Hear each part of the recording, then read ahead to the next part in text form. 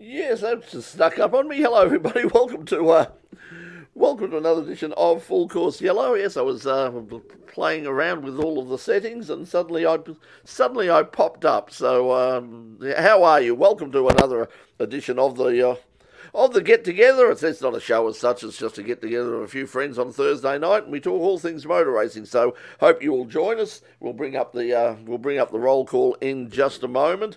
But I'll just let Doc in. Doc has just arrived. Here he is. Apparently, he won't retire if they force. I will happily retire. Anybody, I don't need to be forced. Anybody want me to retire? I'm more than happy. You just got to make it financially viable for me. Anyway, welcome to everybody. Got a few things to talk about tonight. Yes, Paul. Yes, well, I've got that listed for to start the program off. So in fact, we'll do that. We will do that right now. Actually, it's been a fairly tragic week once again. A fairly sad start to the show, and we start off with the news that long-time Victorian Fire and Rescue Squad member, one of the founding members, and a senior member for many years, Bob King, has passed away. Bob has been involved in the Vic Fire and Rescue going way back. Not sure, perhaps even to the days of Women for Wheels. I'm not sure whether went back that long, but he has been there an awful long time. Very very popular, and has given great service to Australian and local motorsport here in Victoria over the many years. So to members of the Victorian Fire and Rescue Squad, and to the family of officials and all of Bob's family, of course, our condolences on the passing of Bob King. So very very sad news came out a little bit earlier in the week. Also earlier in the week.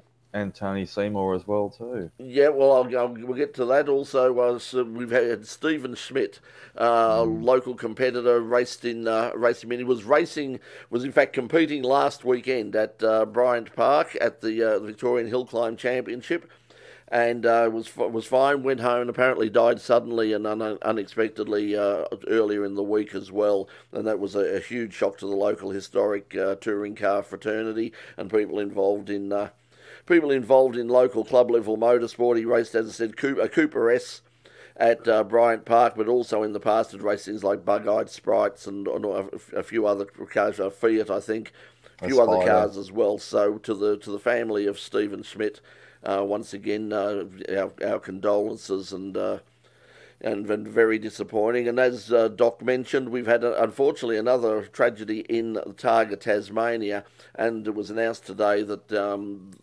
Tony Seymour, a Queensland-based competitor, driving a Lotus, was the driver that unfortunately died yesterday as a result of an accident in Targa, Tasmania. Now, the situation for Targa is that they have at this stage downgraded the event for the moment to a touring event.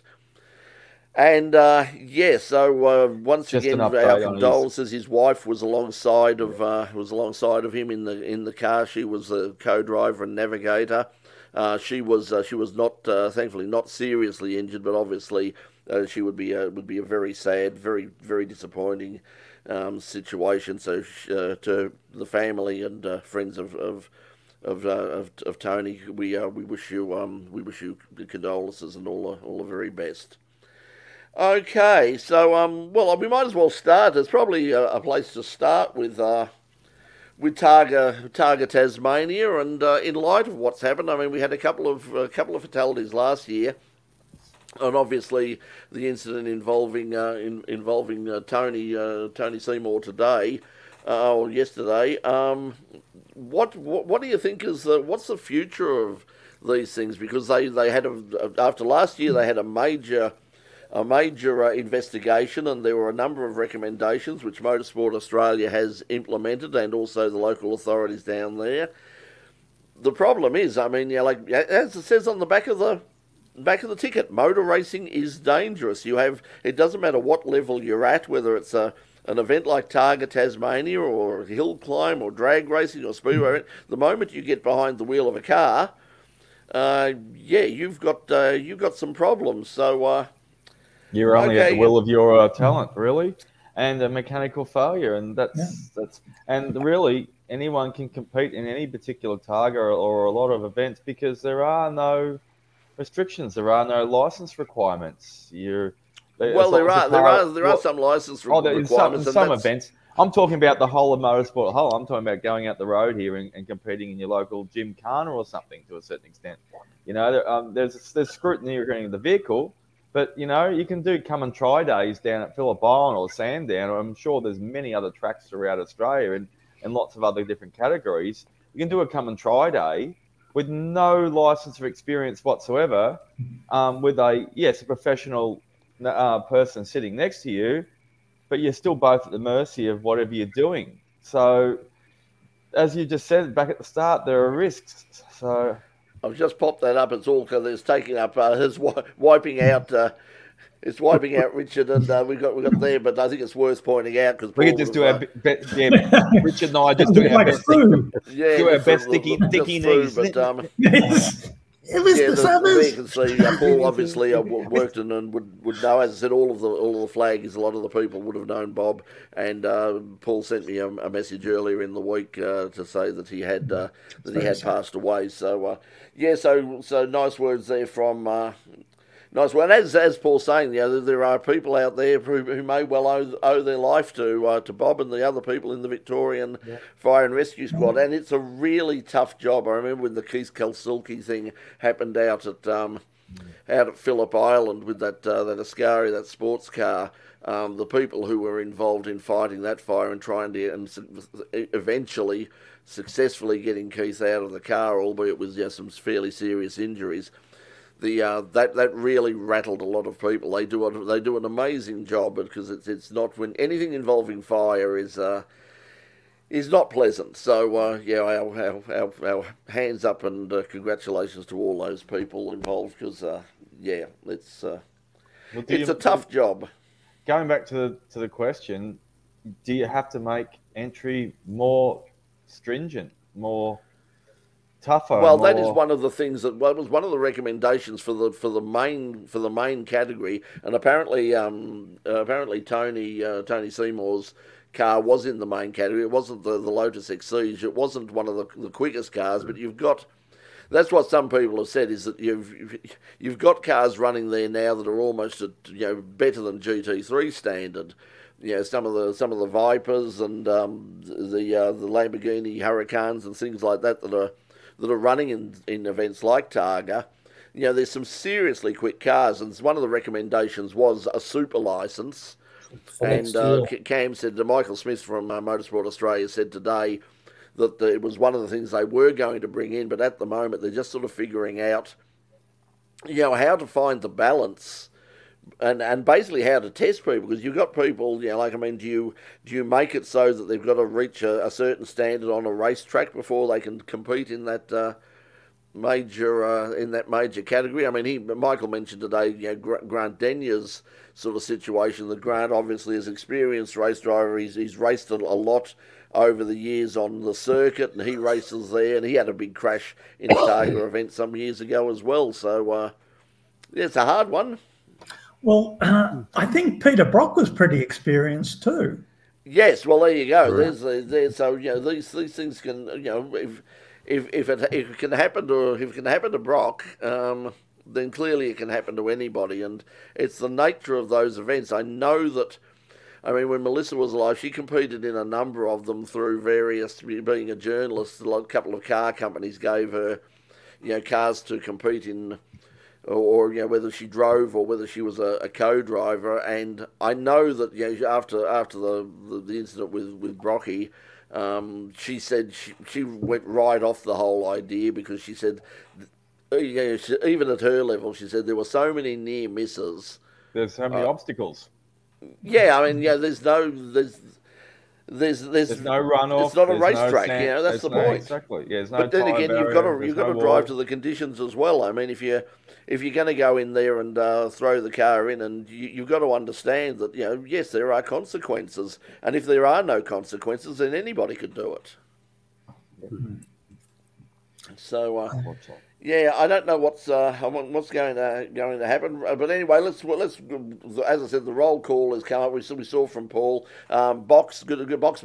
Good day to Box as well, and Tony P once again joining us. Russell Clark is with us again, race fan, wherever you are, indeed. Mad Cow Mark is with us once again. Andrew is with us saying, yes, love the two Ferraris on Tuesday nights in pit lane.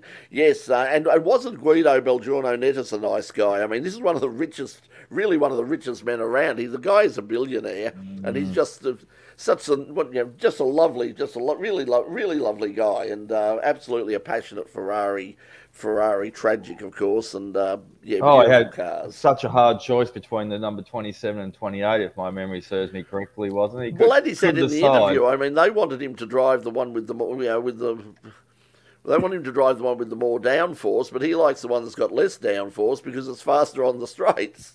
And he just dominated, just ran away. Did you mention what he also told us at the track on the just before the interview or affair, that at his discretion he could drive whatever car he wanted at any particular time? There wasn't a specific one he had to stick to. They said, your discretion, you just take whatever one you want out at the time. Doesn't really matter to us. That was just nice of the officials. Yeah, although apparently they're fairly flexible, which is good, I suppose. When you're a billionaire, you can do that, because that's what he said. He got the second car because he was looking for spares for the first one. So it was just after an engine, and the whole car came up, and he went, "Yeah, why not? I'll buy that one." So it would be very nice to have that sort of of funds. His contacts were very foundation-ish over there, back over in Italy, though. Did you also play the part? I'm not sure if he said it in the interview as well too, when he said that they gave him the bit of a GT, the Grand Tour style, though. When he went over there, and when they came out to Australia, they valued his opinion immensely as well, though, too, on the cars. So he's got a fantastic relationship with Ferrari regarding not just those cars, but as an overall. Ferrari are very, very good. They've got a whole division set up basically for the historic Formula One and sports cars, and they maintain them. I mean, because they want the cars out on the track. Their philosophy is, we would like these cars were built to be on the track. We want them out on the track. Let's get them out on the track. But let's at the same time, we want to make sure that they're going to be presented properly and safely, and they're going to represent us well. And the fact, as he said, that his people, the team who prepare his car up in Sydney, have basically been given carte blanche by the Ferrari factory to sort of say, look, we'll just send you bits, and you guys know what you're doing. That's a huge tribute to their skills as well, because the cars, you could see from, just from us looking at it closely, and with the shots that we had on Tuesday night, and also the story's up on the YouTube channel if you haven't seen it. The cars were beautifully turned out, just immaculately prepared. So yes, Andrew, that was lovely to see those two cars out there. Just something to keep an eye on, and I want to put, excuse me, switch the note a little bit about Targa Tasmania. I was looking at an article this week as well too. Hyundai doing some data gathering down there in Tasmania with their Genesis. What's it called again? I'll have to look it up. This up here. A Genesis GV60 is the particular model it's called. It's an SUV, and it's an electronic vehicle, EV, I should say. So electric powered vehicle. So they get data giving that a whirl down there. Would be interesting. Obviously, it'll be very quick over the first 100 metres or a couple of 100 metres, but I suppose. Well, as I said, the manufacturers are really keen, have been really keen on it, because that's where Melissa would get the drives. I mean, there were a couple of things. There was the thing with Renault, with I think a Clio Sport or a Megane Sport. There was something with Mercedes. Something with, I think, from memory, it might have been with Fiat as well. I think with an Abarth or something, with not a Targa Tasmania, but certainly one of the other rallies. I know that we did something, did a Targa here, because I sort of tootled along as as company sort of thing. So I didn't have any involvement in it, but I just sort of wandered along over the course of a few days and filmed a bit of it. And also in the EV market as well, though, too, Chevrolet have spoken this week and said they're going to release in 2023 the E-Ray, not the Stingray. It's going to be called the E-Ray. So it's Yeah, they've been talking about that for years. It was always the plan that this platform would eventually have an all electric, both 2020. a hybrid and an all electric version. So it's going to be a hybrid version in 2023. So it's going to be like 300 and something high horsepower, and the electric, the hybrid part, the electric generator part is going to be attached to the front axle.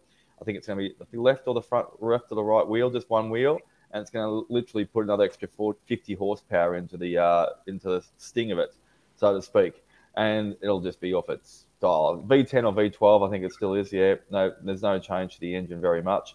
And then a couple of years later, it will be a full EV car as well. So yeah, keep your eye out for that down the track. I'm not sure if we're going to see America go down the path of Europe and UK and have a 2030 ban on combustion engine vehicles and only EV, but because, Detroit will have something to say about that in a big way. But well, I think that might be one of the reasons why because we've seen that Chevrolet are going to turn up. They've applied for a Garage 56 entry for, of all things, a NASCAR to run at Le Mans.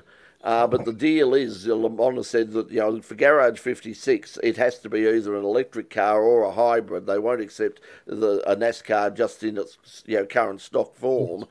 So it wouldn't surprise me that the reason they're doing that is that they will use that. They will put a hybrid, that particular hybrid system will probably be adapted and go into the NASCAR and run at Le Mans, and they'll use that to sort of promote the new model of the Corvette when they release it in Europe. I just checked it up. Rather than going on memory, it is going to be the mid-mounted V8 they're sticking to, and it'll jump from 369 kilowatts, like I said.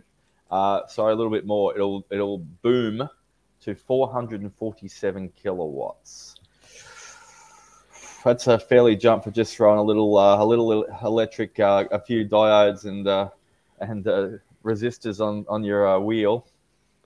Yeah, well, I mean, we've seen, like, with the cars that are running in the World Endurance Championship for a while. I mean, both the Audi and the Porsche and now the Toyotas. The acceleration of those guys, when they had the three of them and they were running under the old LMP1 regulations, the acceleration, there was the round that they had at Silverstone a few years ago. If you get a chance it is online. I'm sure it's online on the WEC YouTube channel. If you get the opportunity to see that race where you had Mark Webber and in the Porsche and Earl Bamber and those guys in the Porsche, and then you had Audi were there and Toyota as well. It was that brief moment when all three of the major manufacturers were involved, and it was the racing was insane, and the acceleration of those cars out of some of the slower corners was just neck-snapping. A quick hello. No one said, yeah, hello, Adam. Hello, Giuseppe. Good to see you guys. Thanks for joining us again tonight, or listening to us down the track on the podcast for everyone down there on Spotify and Apple, that sort of stuff when Brett uploads it. While we're going around the room, though, before we get into the big guns, because there's been a lot going on in Formula One and MotoGP, and a lot of Australians involved in contentious little incidents. Cooking from the kitchen. What are you cooking over there, Mr. Richard? You're in the kitchen tonight, and how's the cars cooked? You need to unmute yourself as well, too. I'm in the kitchen because it's about the only decent room in the house. I'm only living in two rooms. Because the garage is full of cars and parts? No, it's full of furniture. Oh. And because this house is up for sale, anyone want to buy a house in Ashburton? Oh, you're in Ashburton at the moment. Yes, okay. Ashburton in Melbourne, not in the lovely green rolling hills of Bullen. Hence he's got decent internet for a change. I don't have to aim a torch at a tower somewhere. And your gas bottle won't run out as well there too either. It'll be mains. Yeah. In the kitchen there. Okay, well let's move on and let's talk a bit of Formula One. Of course, racing at Imola on the weekend, and a very dominant win in the end to Max Verstappen, and a tough weekend for his main opposition there in Charles Leclerc, who unfortunately sort of overdid it. Said he put his hand up and said, "Yeah, my fault. I pushed too hard and." got a bit crazy and did the wrong thing, and was very lucky to have. Been able to go on and finish as high as I did. But I mean, it has spiced up the battle at the top of the championship a bit now after Max's early problems. So it's not a runaway win, but obviously the Tifosi were absolutely heartbroken. They were also both heartbroken and absolutely outraged when a young fellow called with an Italian name called Daniel Ricciardo ran into the back of Carlos Sainz. Yeah. Pete, what was your once again? Dan put his hand up and said, my fault. But what was your reading of it? He actually ran into the side of him, but I saw on a bit of the footage he got a light tap from Valtteri Bottas at the back, and that put him out of shape.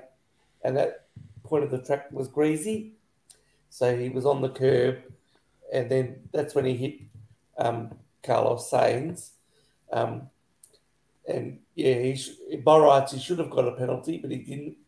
And he did apologise, and he put his hand up and said he was at fault, which he was. Yeah. Well, as Carlos said, afterwards, that the fact that he did apologise went over very well with the team at Ferrari. I mean, they just said it was a class act. They said, not everybody would have done it, and he was very quick to sort of at the end of the race jump out and go straight over to Ferrari and say, "Look, sorry guys, my fault. Really sorry for ruining your race, Carlos." And Carlos said that everybody really did appreciate, his show of sportsmanship, and they felt he was very genuine about it, which is good to see. I mean, you don't see a lot of that stuff in Formula One nowadays, and it's good to see Dan doing that stuff. But I mean, it absolutely destroyed Danny's race as well. I mean, he was running around at the back, obviously had some under tray damage, and we know how important that is at the moment. So he really couldn't make any headway through the field, and he was at the back of the field, keeping young Lewis Hamilton company. I mean, boy, it was a nightmare. I won't retire. Nightmare for Lewis, wasn't it? Yeah, and Lewis, I think, needs to be very careful, because I think he's going to end up being the number 2 driver this season if he's not careful. Because big call. They're in the my ego. I just hurt my ego. Sorry. They're in the Constructors' Championship at this stage, and George is, getting podiums and being up. I'm waiting for the message from Toto, Lewis. Pull aside. George is faster than you. I thought it'd be a message from Guy if Toto was talking. Sorry, I'm just looking around the room. And I was hoping. Hold position, Lewis. Hold position. Oh. Sorry, don't understand. Can't comprehend. You did. It's Sir Lewis, all right? Then make sure you say that before you give me any other. Oh, God. He'll be able to quit soon and jump into and concentrate on the football club that he's supposed to be big question buying. Is he going to take his recent demise in stride and be classy about it and not just take it in stride, I suppose, and be respectful as well, or will he be a sourpuss or try and make every excuse up under the sun that... Is that a rhetorical question? I think we know what the answer to that is. So, because, I mean, there's plenty of drivers up there at the top of the pinnacle of sports in the world, and they can be absolute gentlemen, doesn't matter what circumstances they are, 99% of the time. That was the other thing. They didn't allow DRS until about 35 laps into the race. So DRS should have been allowed earlier. Yes, it was. That's what, as Andrew was saying there in the comments, that it really should have been allowed earlier. And I really couldn't figure out why they were. I mean, even in the wet, they have allowed it. In the conditions weren't ridiculously wet, and the track was drying very quickly. And I thought they would have introduced DRS a hell of a lot earlier. Well, it's usually only a lap or two after they the first couple switch across from the wet intermediates or the wets across to back to the slicks. So, like within a lap or two. So why would you extend it out further than when they've switched across to them? I think there's a bit of sensitivity around last year, and and things. So I think they're being overly cautious. Well, half the Speaking of race directors are out with COVID for this weekend. Yeah, I was going to say, could we see that Miami, the return of Michael Massey returns at Miami? I mean, what a story that would be, because at the moment we've got the Snagglepuss exit stage left. Yeah, we've got Nidis. You remember that one? Doc, you're not that old. I haven't got the cane to go with the neck and just pull. Unfortunately. Yes, I have. I've got one. Hang on, I'll do that. He's going to get props now. I mean, that's like, quick while he's gone. Let's talk sense. Yes, Niels Wittich might miss the Miami Grand Prix because you need to test negative before you're allowed into the United States. And unfortunately, Eduardo Freitas, who is sort of the deputy, the guy he's sharing the deal with in the job sharing agreement, well, he's apparently tested positive as well. Interesting thing how the different way that people are looking at this at the moment. He will, in fact, be at Spa on that weekend for the World Endurance Championship in his regular gig there, and apparently it doesn't seem to be a problem, the fact that he's tested positive to COVID, and it's just like, yeah, okay, well, as soon as you get better, just come on in. And so Eduardo will be there, and it has been raised as someone, like, if they're looking for somebody, with experience, like, who do we have who has, hang on, I know a guy who's was race director for over a year or more, so... Part-time. Yeah, I don't think under no circumstances will they have Michael Massey back, I think. If I were Michael Massey, I would have a spasm in my middle finger. Did you? I was going to say this was courtesy of a broken leg. It comes in handy after a few years. Did you want to borrow it too, Pete, as well, though, too, so we can just go. Go for it, Snagglepuss. Yeah, exactly. For those of you listening on the podcast, Doc is doing sight gags. Sight gags. Hey, this is legit. This is a proper timber wooden cane, the proper one. When I had a broken leg, it came in very extremely handy, and I recommend it anyway. When you get sick of the crutches, these are absolute. They're not just for elderly. Well, there you go.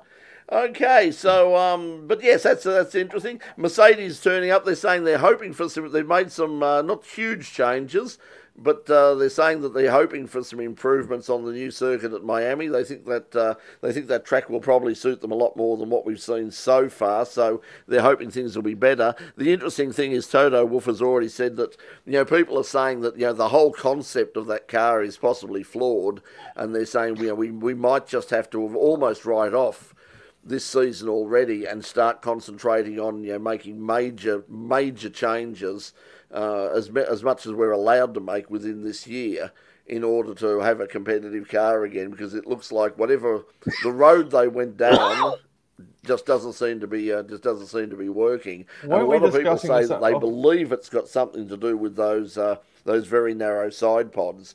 They're saying that I think it was Craig Scarborough was saying that there's a thought that because they don't have the reinforcement running the whole length of the car, that the floor is at the rear is flexing, and that's not helping the porpoising situation. Yeah, but much Ferrari at all, are doing it as well too. Did we mention it? Was it on Tuesday night or was it last week when we said just give him last year's car? That'll shut him up. That'll shut him up. I don't think they want anything to do with last year. That's right. You commented as well with that too. But I don't know what the speed comparison would be, or if anyone's done any ghosting with last year's times of last year's car compared to this year. But if it's thereabouts, just let him have it. Just say, look, you can have last year's model if you want, and let George keep on racing his, and let's see you go head to head on that one. Yeah, I think the other teams might have something, and the FIA might have something to say about that. In other Formula One news, interesting, Renault have come out and said that they're going to support Michael Andretti's bid for a Formula One licence. They said that they will vote for it, and they will get behind it, and they will supply him engines. That's interesting. Because Renault at the moment, Renault really do need another team, because at the moment they've only got Alpine there for their engines. So another be a whole new for team, Renault Brett? would be very good. Will that be a whole new team, or will he be buying an existing? The plan is that it would be a whole new team at this stage. Based, now we don't know what's going to happen with perhaps Haas or something like that, but Haas would it be based in America? I would doubt it will be based would be based in America. They really, I don't think they really could base it in America. They're just too far out of the loop. Michael would be basing in Europe, would he? Yeah, I would imagine so. It's like like in the days that Penske was running over there, and that they were certainly based out of the UK, and I imagine that'd be the same scenario for Andretti. For Andretti as well, but it'll be interesting because there's some of the other teams, particularly Ferrari, of course, are jumping up and down and saying, no, we don't need another team, we don't want another team. Everything's very nice as it is at the moment, thank you very much. And it's bad enough that we've got to split all the profits, sort of 10 ways. We don't want another team coming in and taking a share of it as well. Put another cap on the budgets, and that'll allow everyone to do it to a certain extent, because they can't spend an extra few $1 million on their cupcake allocation for the weekend. But with Bernie not there anymore, that Ferrari jumping up and down doesn't hold as much weight as it once used. Good point, Pete. That's hit the nail right on the head. That's it's the same across like cupcake. It's the same as with Europe in general. I mean, this is the culture shock. It's the same with Monaco. Like Monaco was just, but we are the jewel in the crown. We don't have to do anything. We can run things as we've run them for the past 25, 30, 50 years, whatever. We make our own rules. Yeah, because we are Monaco, and no one is going to leave Monaco. We are the jewel in the crown, and the Americans are going, hey, we don't care, buddy.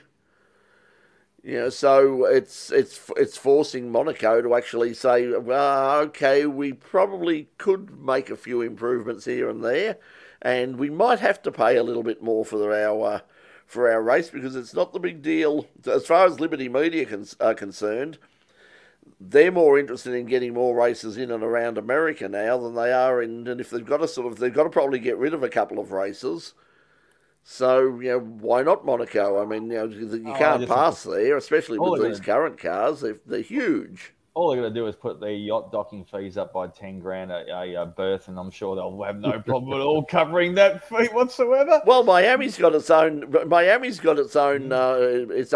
docking area. It's got its own marina. The problem is your own yacht club. Yep. Yeah, the problem is it's actually in the car park. It's in the baseball stadium car park, and they've built like a giant pool there specifically just to put the yachts into, so that they can recreate the look and feel of Monaco.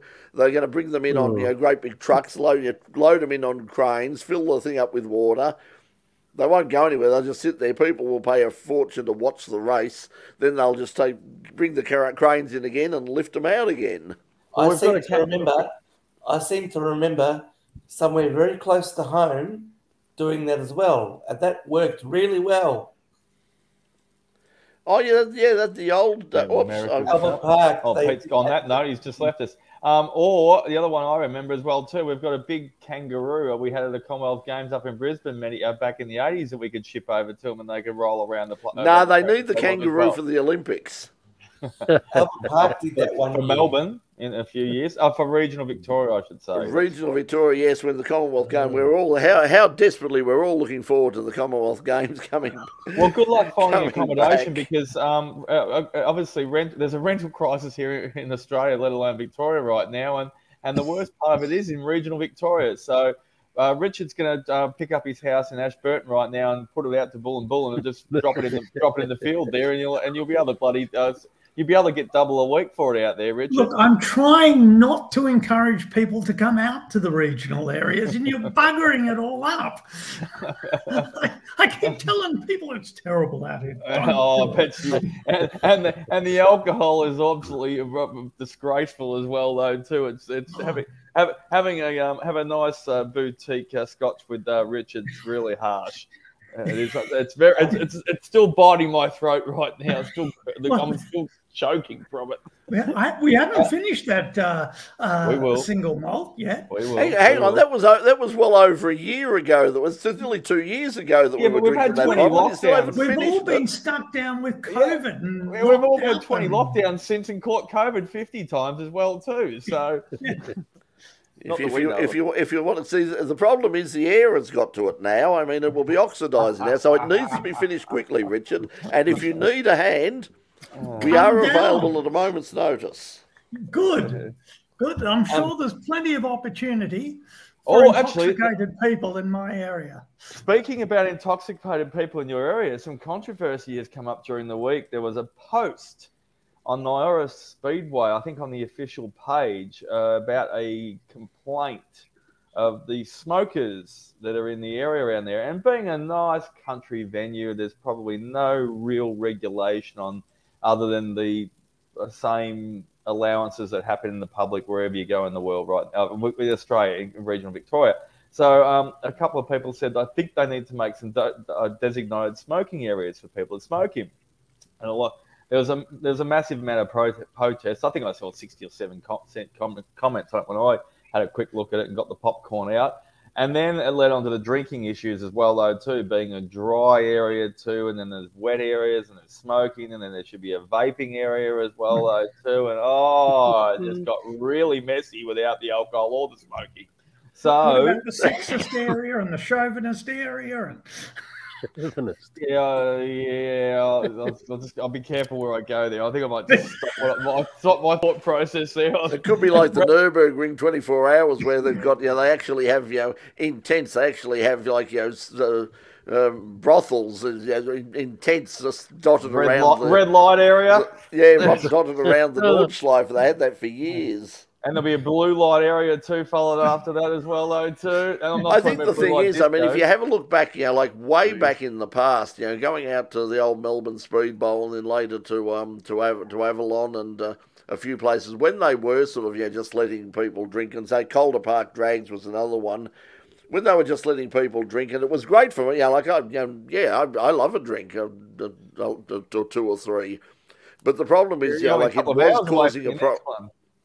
It was causing big problems. I mean, some of the behaviour, at some of those meetings very late at night, especially at the drags after several oil downs or something, it did get very feral out there for a while. It was really good. It's a lot more comfortable. You wouldn't have taken your family out to some of those places in the past, whereas now you can go to places like Nyora and Avalon and all those places.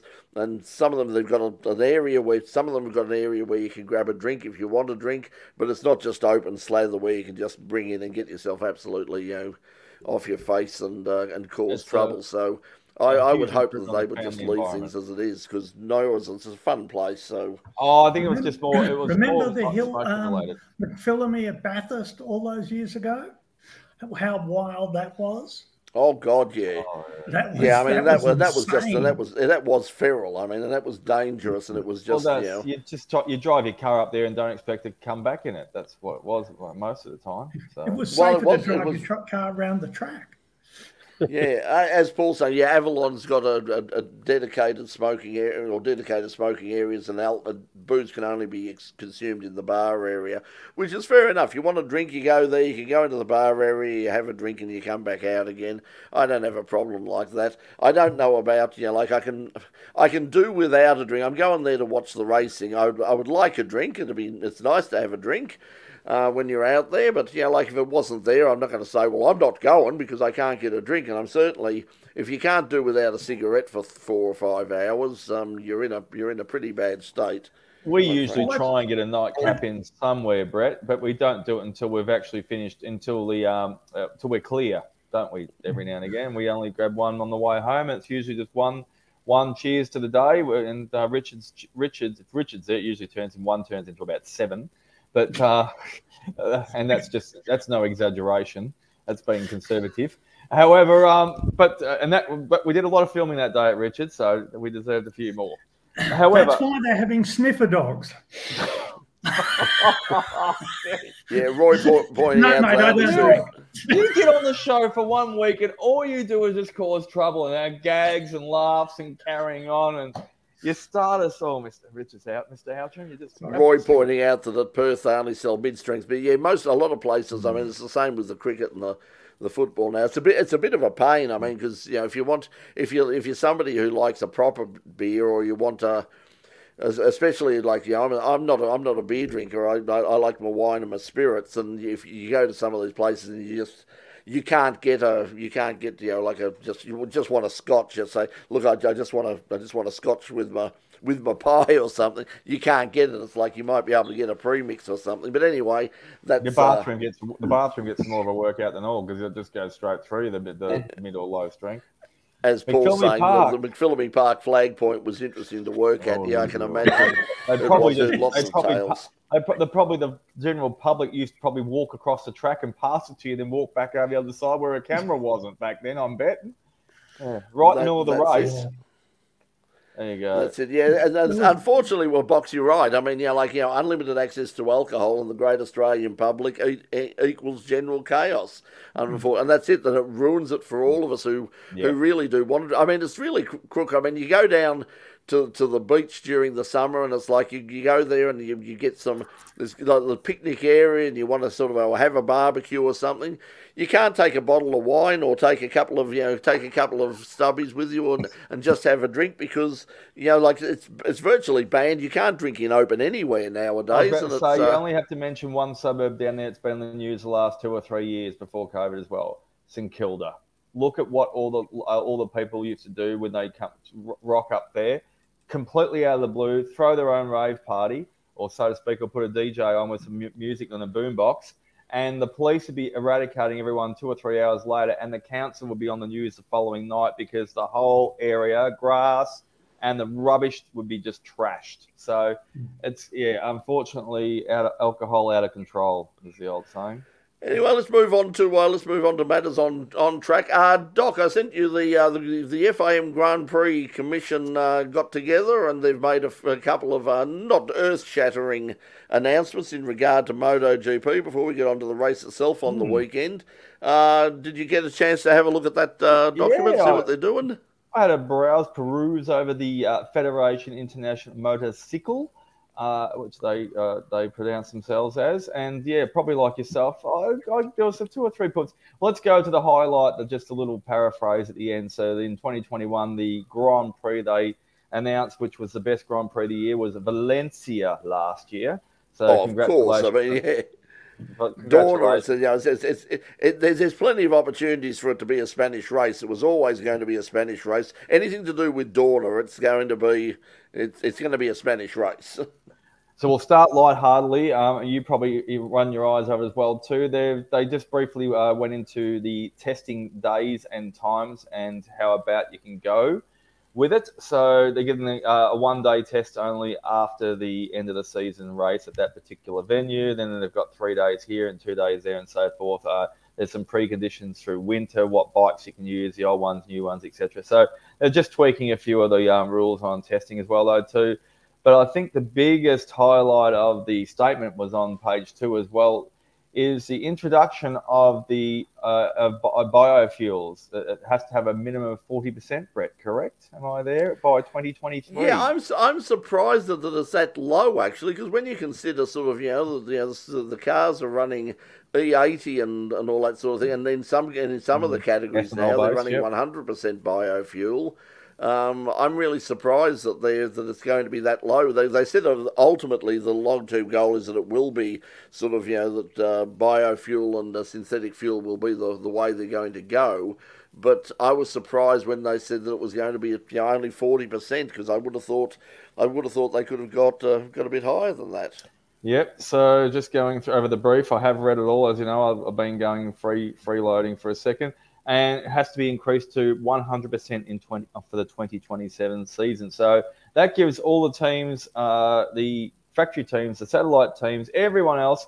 I'm not sure if it'll apply to the subcategories like Moto2 and Moto3, but I'm sure there will be conditions and there'll be outlays in the future and announcements on how it will transition down to the lower categories. Because if you remember, Moto2 and Moto3 sometimes run to a certain specification where they have to have a controlled engine or a controlled chassis. There's a lot more restrictions on development they can do. That's why it's not the Premier class.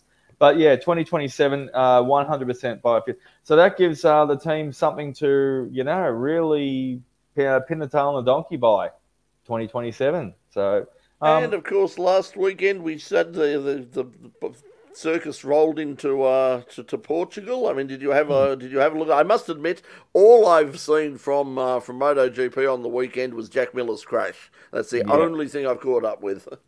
Yeah, I won't go over the whole rigmarole because it was a pretty classy effort. I won't say it was a demolition or a complete gang bang smash all the way through. But Quartararo, very consistent race, very smart race, put himself up there and positioned himself well in qualifying, and then was able to take off Zarco off his perch in the first couple of laps, and then just drifted out and kept them maintaining a comfortable lead by about 4 or 5 seconds towards the end. So, and you and I were discussing this on Tuesday night when we were doing the In Pit Lane show in the studio, because we're having a laugh with Pete about the Ricciardo incident and, of course, Jack Miller. So Jack, I think it was about a few laps to go, maybe about 5 or 7 laps to go, I think.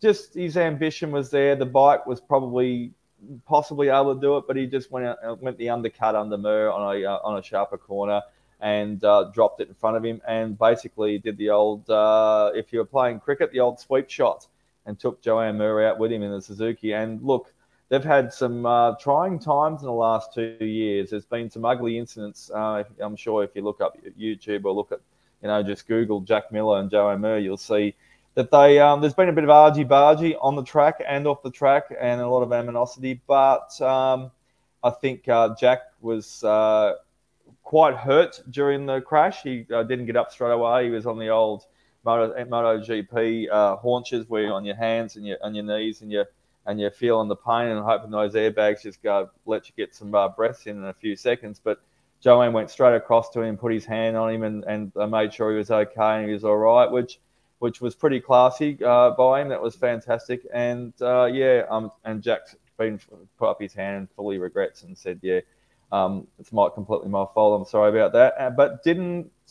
incur a penalty, so it was deemed a racing incident. So there will not be any grid spots or seconds wiped off his time. The interesting thing was that, like afterwards, Jack said he's now feeling, he's getting into the rhythm of that bike again. He's feeling a lot more comfortable on it now. He said it's starting to gel, and he's feeling more comfortable than he was at the start of the year with the current bike, and it's starting to reflect in better performances, because it seems that he's constantly under some sort of pressure for one reason or another. So. And a quick punchline, Marquez has had a quick battle towards the end as well too. I don't know if anyone else has seen any highlights. So Marc Marquez was on his Repsol Hondo, and his brother was on the Aprilia, and they had a bit of fun and games at the end. It was all clean and as a whistle and good fun. So good to the Aprilias are competitive this year. Espargaro unfortunately went out early as well though too on the other Repsol Honda. So Crash went early in the race, only a few laps in I think. So. Yeah, the season's up in the air, and everyone criticising Jack that he may have to drop back to the satellite team next year.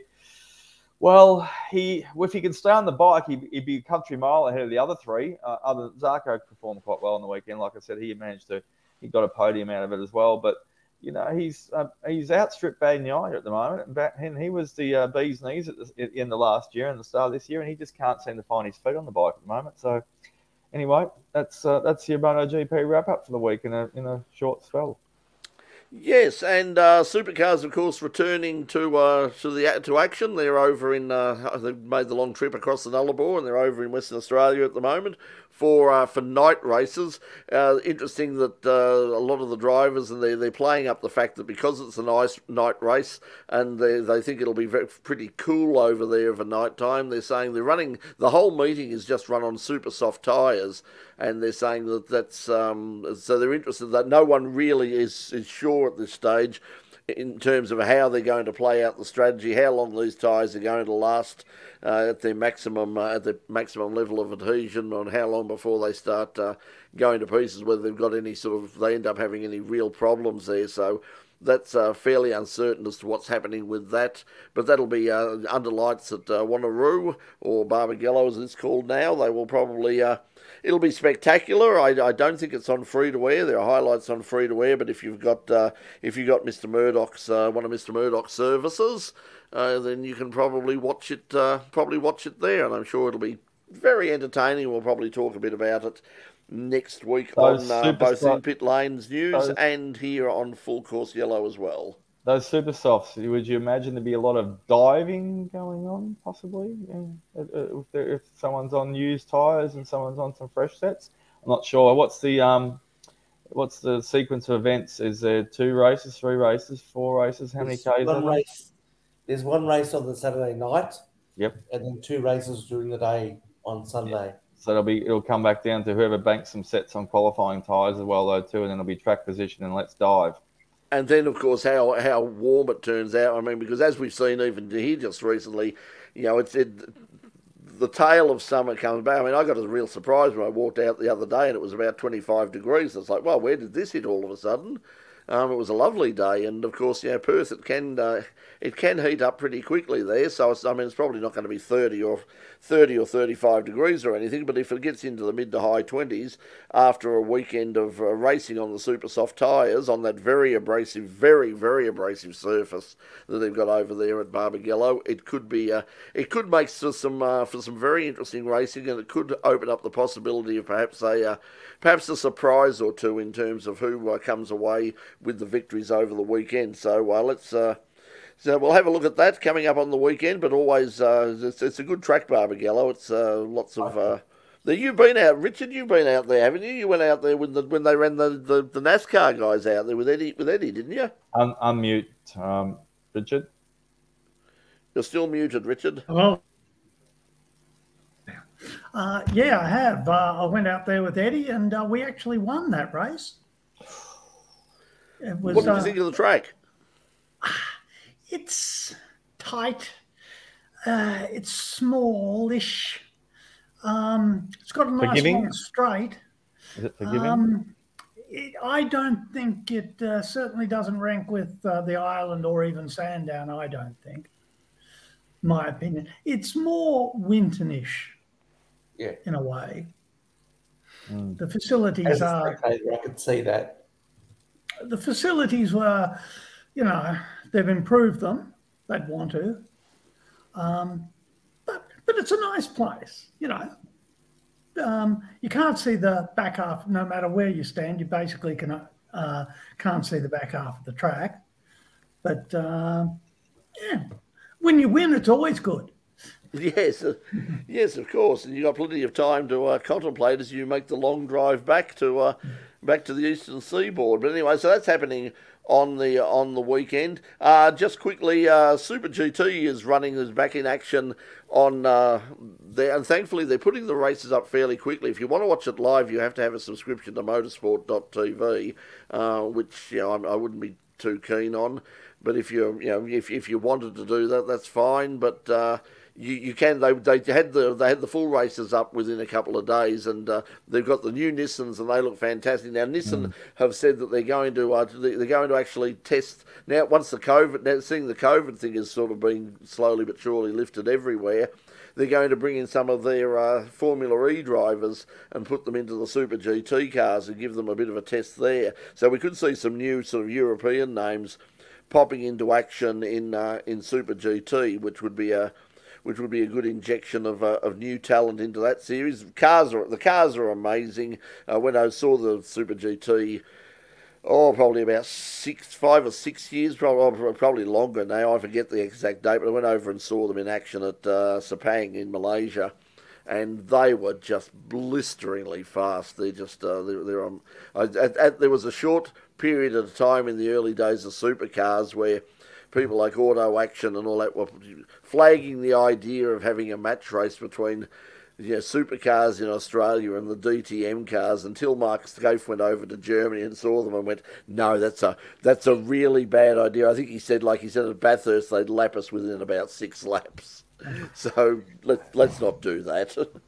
Just another thing we haven't mentioned tonight as well too. I'm not sure if you put it in the news last week, Brett, because you're for the show. The Chastain won Talladega, but he did it from third place in the last lap with Kyle Larson tried to take a pass on Eric Jones and open the door for Chastain. I'll have to look at that to highlight and have a look at that when the dust settles from the carnage. That's the other thing too. If you like your NASCAR are also very quick in getting full races up. So are IndyCar for that matter. The Americans are really good. And if you want to see anything, I don't know whether Talladega's up yet, but they usually within a week. Or 4 or 5 days, they've usually got the full race up on their YouTube channel. And the thing of that NASCAR do, and it's a bit of a bugbear for me because they send out the news releases now in full 4K and at a high frame rate at 60 frames a second. But it looks $1 million. If you've got a good television, if you've got a 4K television and a high refresh rate on your TV screen, it looks $1 million. It looks fantastic. Well, with inflation at 5.1 now, if you haven't got one, it might cost a pretty penny from this point onwards. We'll just wrap this up. We'll just quickly with the last bit of news. Motorsport Australia announced late this afternoon that they've signed a commercial deal with the owners of the TCR category to keep the Australian rights to TCR going until 2028. So they're showing faith in that category. We certainly saw a really good field up at Bathurst, and so it is slowly but surely sort of gathering momentum here. I mean, it's going to be a hard sell because you put them. I mean, it's true. You put them up alongside of the. It's not just the supercars, but you put them up against Trans Am and sports sedans and things with 650, 700, even in the case of sports sedans, some of those they're putting out over 800 horsepower now. It's very hard for the TCR cars to really shine, but they tend to put on some good racing, and certainly they've got plenty of manufacturer involvement. So that's really good. I'll just put up one more quick thing. Congratulations to Joey Mawson because he got his super license during the week as well too. To the recent changes you just remind me, Motorsport Australia made some tweaks to the license requirements last month, and Joey Mawson now can run some Super 2s and some GTs and even run in a supercar if he gets a random drive. So congratulations to him and anyone else who takes advantage of that in the future. And he's certainly a very talented driver. That's the reigning Gold Star. Yeah. Apart from being Gold Star champion, he had a fairly successful tilt at things overseas as well. So beat Mick Schumacher back in 2016 in his championship. Yep. So he's got a good pedigree there, and he should be good there. So as Paul said, round 3 of the Pro Motocross Series happening at Wodonga on the weekend up at Wodonga, up Albury Way, up on the border. So that'll be nice if you want to go up there. If you're up there, you might take a run down to Wangaratta on Saturday night. The Speedway, Wangaratta Speedway is in action on Saturday night, and I think it might be the Speed Car Grand Prix is happening there, or the Victorian State title. I know there is a big race coming up at Wangaratta Speedway this week. Well, after you go get your dong out, get your wang out down. Yeah, exactly. There you go, and so you can have fun. Wangaratta. So it's an interesting town. It goes off very late at night. It really goes off. Richard's been there when it has gone off. Okay, and also also some more two-wheel news. Paul's just put up there that the Australian Superbike round that was scheduled for the Bend in December has been moved a week earlier because the Adelaide 500, which they're still saying will happen, has taken that date. So so I imagine another reason that Sam Shaheen won't be. So speaking of Sam though, Sam, when the guys just quickly were in action at Mallala on the weekend, unfortunately couldn't make it down there. But I believe that they did eventually get a local crew out there to do some video. So hopefully that'll be up on someone's YouTube channel fairly soon. Unfortunately, a week they couldn't find the budget for us to go across. So, but apparently somebody local has jumped in and done that. So that'll be coming up, and it looked like a really good field of sports today. The good news is coming up in August at Winton, the festival, the Winton Festival of Speed in August. The historic sports sedans will be up at Winton, running there, and that should be a good turnout up there at Winton. So, and coming up this weekend, it's not a public thing, but one of the reasons I'm flat out at the moment is this weekend celebrates 50 years of the Australian Sports Sedan Association, Victoria branch. You've got a big dinner coming up here on Saturday night, and I'm flat out at the moment putting together their AV stuff for that particular dinner on Saturday night. So I'm flat out at the moment, and it's for that reason that we're going to call an end to proceedings. So thanks everybody for Thank you. for coming along. We'll just say to Bernice, I have unfortunately my Spanish is very, very limited, Bernice, but whatever you're saying, thank you for it. It's probably something absolutely filthy, but who knows? But anyway, that's so thank you to Bernice Bonaire. So thank you to Bernice. And also thank you to thanks Russell. Good night to Russell Clark. Good night to Box. Yeah, thank you. Thanks, mate. We really appreciate it. And Russell saying, "Settle down, Doc." And Mad Cow Mark, local country towns, also saying bye and having a great weekend. And we pass on those wishes to you as well. So until we see you next week. Now, I'll just tell you, In Pit Lane, this Tuesday night on In Pit Lane, our special guest, we're talking speedway racing and a young Australian driver, young Victorian driver by the name of Todd Hobson. He's going across in a couple of weeks' time to race wingless sprint cars in Indiana. It's a really great story. He's a really nice guy. And as I said on the show, and you'll see it on there, in terms of his professionalism, in terms of what he presented to us with his background and all the things, it was as professional a package as I've ever seen in the time I've been doing this show. It was very impressive, and so he could go a long way if he backs it up. If his driving turns out to be as good as his general presentation and his media performance, he's someone to watch out for. So just like now, Brett, we ran out of time, didn't we? We could have asked him a heap more stuff. Yeah, that's it. Unfortunately, our band couldn't get in. In fact, a few people couldn't get in, but our band couldn't get in because in the late afternoon, one of the lead singer caught COVID. So that was the end of the band for that night. So we had to sort of stretch a bit, and he was a terrific guest. Also, this week is as I sort of remembered at the last minute. This week does mark officially the 26th anniversary, the 26th birthday of In Pit Lane. So for what it's worth, that's what's coming up this Tuesday night, 8 o'clock on Channel 31. We've got about 4 programs left. We finish at the end of May, and then we'll take a break. And what happens after that, as per usual, is still up in the air because politics. Okay, so we'll see you, but they can't stop us doing this. Well, they can, but there's an election. Yeah, it's in politics. Yeah. Okay, so see you, Andrew. See you, Tony. See you, Chris. See you, Richard. See you, Pete. See you, Doc. And we'll see you next week on Full Course Yellow. Thanks for joining us. Until next week, bye for now. Have a great rest of the week.